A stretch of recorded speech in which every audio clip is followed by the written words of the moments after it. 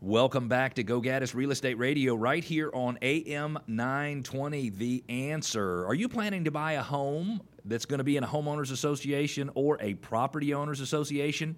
If so, what questions should you ask to make sure you are in the know about everything HOA-wise before you go to closing and not after? We've got Michael Crew of Homeowner Management Services who will be on with us a little later in the segment. If you want to connect with us, it's easy. Don't forget, just go to GoGaddisRadio.com, GoGaddis radio.com. You can ask questions, make comments, push back if you hear something you don't agree with, share ideas, even ask for your neighborhood to be featured in our neighborhood spotlight. You can also subscribe to our podcast. We're very excited. Our podcast audience continues to grow and grow. I think we had 600 or 700 listeners in the last week, and that's not just in Atlanta. It's all over the place. And so we would love for you to be a podcast subscriber as well. We have the podcast available on every major platform.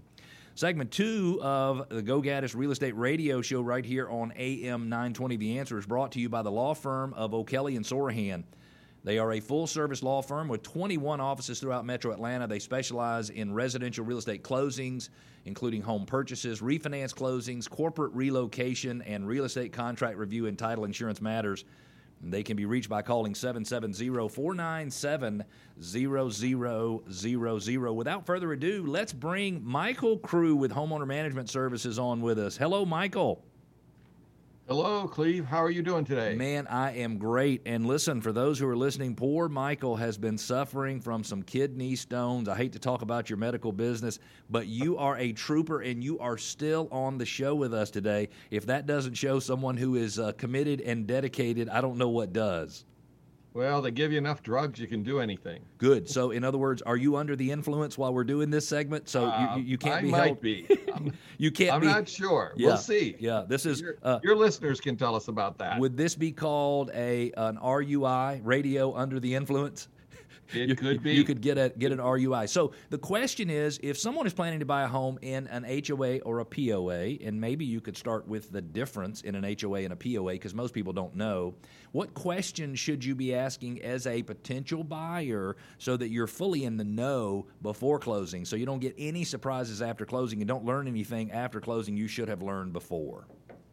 Okay, well, let's start with the basics. Okay. There are 3 kinds of community associations in the state of Georgia. Okay. There are condominium associations, COA. Right. There are property owners associations, POA, and there are plain old homeowners associations, which are called HOAs. Okay. A long time, all homeowners associations were called HOAs. Right. But the state enacted a law Okay.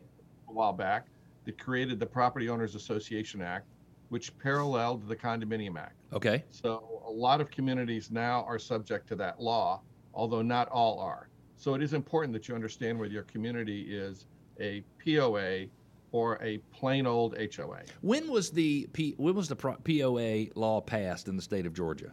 Oh, wow. I'm going to say 98 maybe. And so is it true? It's been around a long time. Is it true, Michael, that if you are in a property owners association, that state law says it is assumed that you owe something to the HOA, but if you're in, in other words, they sort of have a statutory lien on the property that if someone's from an HOA that's 1970s or 80s, there may or may not have any ability to lien the property or collect money or anything like that. What is the difference in the two? And I'm sorry, I know this is not the purpose of the segment, and we'll jump back into it in a minute, but I think it's such an interesting concept. It's a good question. So almost all covenants, Okay. 98% or more, have some obligation for the membership to pay for the operations of the association. Right, makes sense. And there are a few that were created that didn't have community facilities, and so they were, quote, voluntary. Right. And their association was just about restricted covenants, but everybody who has any facilities has some obligation to pay. Right.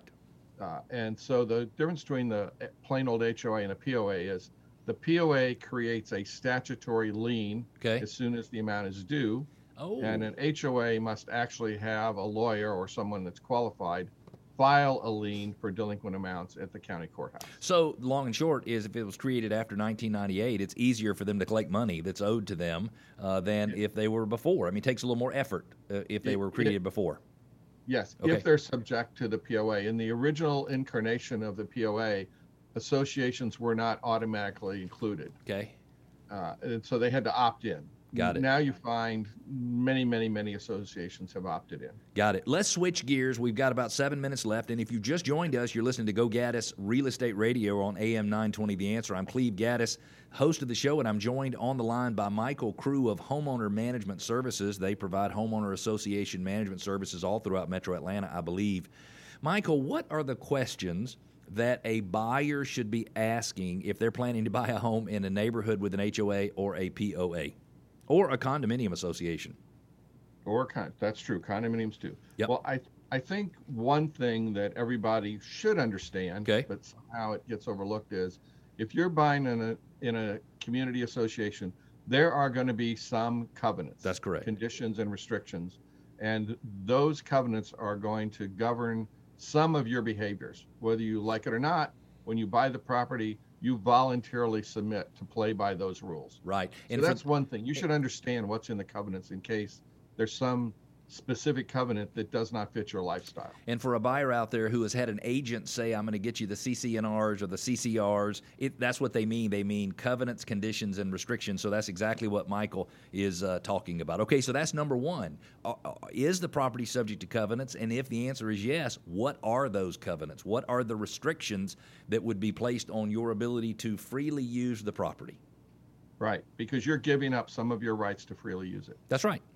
So I would say the second most important thing to avoid future surprises is to understand the financial condition of the association you're moving into. And do they have any large financial obligations? And I can give you a couple of examples. If you buy into a community that has a large detention pond or a lake, there's going to be some significant maintenance responsibilities. And I've seen numerous cases where those numbers reach up well past $1 million. Well, and there was a subdivision in the Johns Creek area that had silt flowing into their ponds from two different construction projects. I think both were government construction projects, and I think they spent $400,000 or $500,000 dredging those lakes and cleaning them out because they were just getting smaller and smaller, and they didn't have any ability to hold any water as they filled up with dirt. I've been involved in several projects that were between $200,000 and $500,000. Okay, so that's a good one. So any expenses that are planned for the future that they might not have the funding for is really what you're looking at. Every community should have a plan for future reserve expenses, money they're going to have to spend on the facilities to maintain and repair them. Right. And they should be setting aside money for that. The problem comes up in two fronts. One, communities just not doing it, which is a terrible operating problem. Mm-hmm. And the second one is they get surprised by a letter from the county that says, you need to remove 3 feet of silt from your detention pond.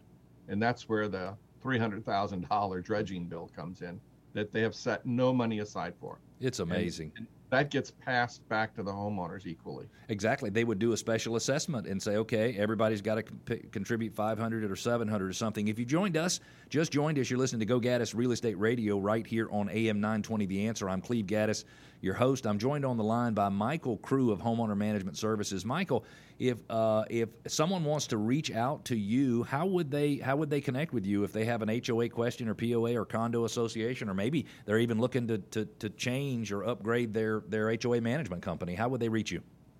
Well, the easiest thing to do is to send an email directly to me. And my email address is mike@hms-inc.net.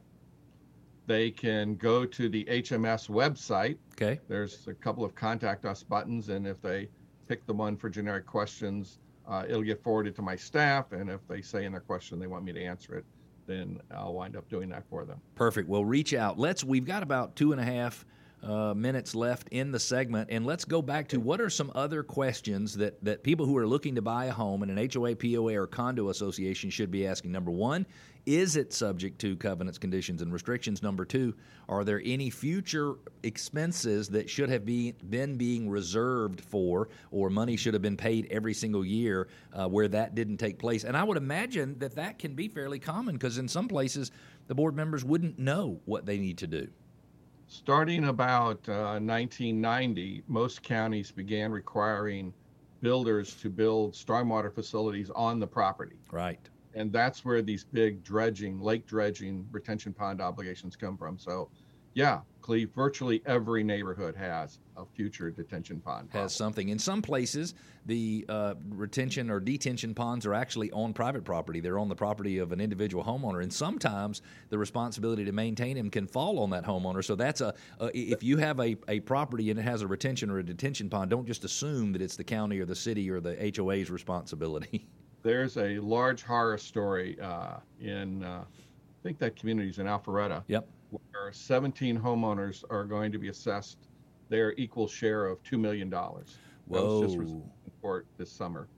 That is amazing. Homeowners got a really ugly surprise. That is amazing. Joys of living on a lake. Yeah, I know. We've got about a minute left in the segment. Give us, I think we probably got time to talk about one more thing that a person going to buy in an HOA or POA should be aware of.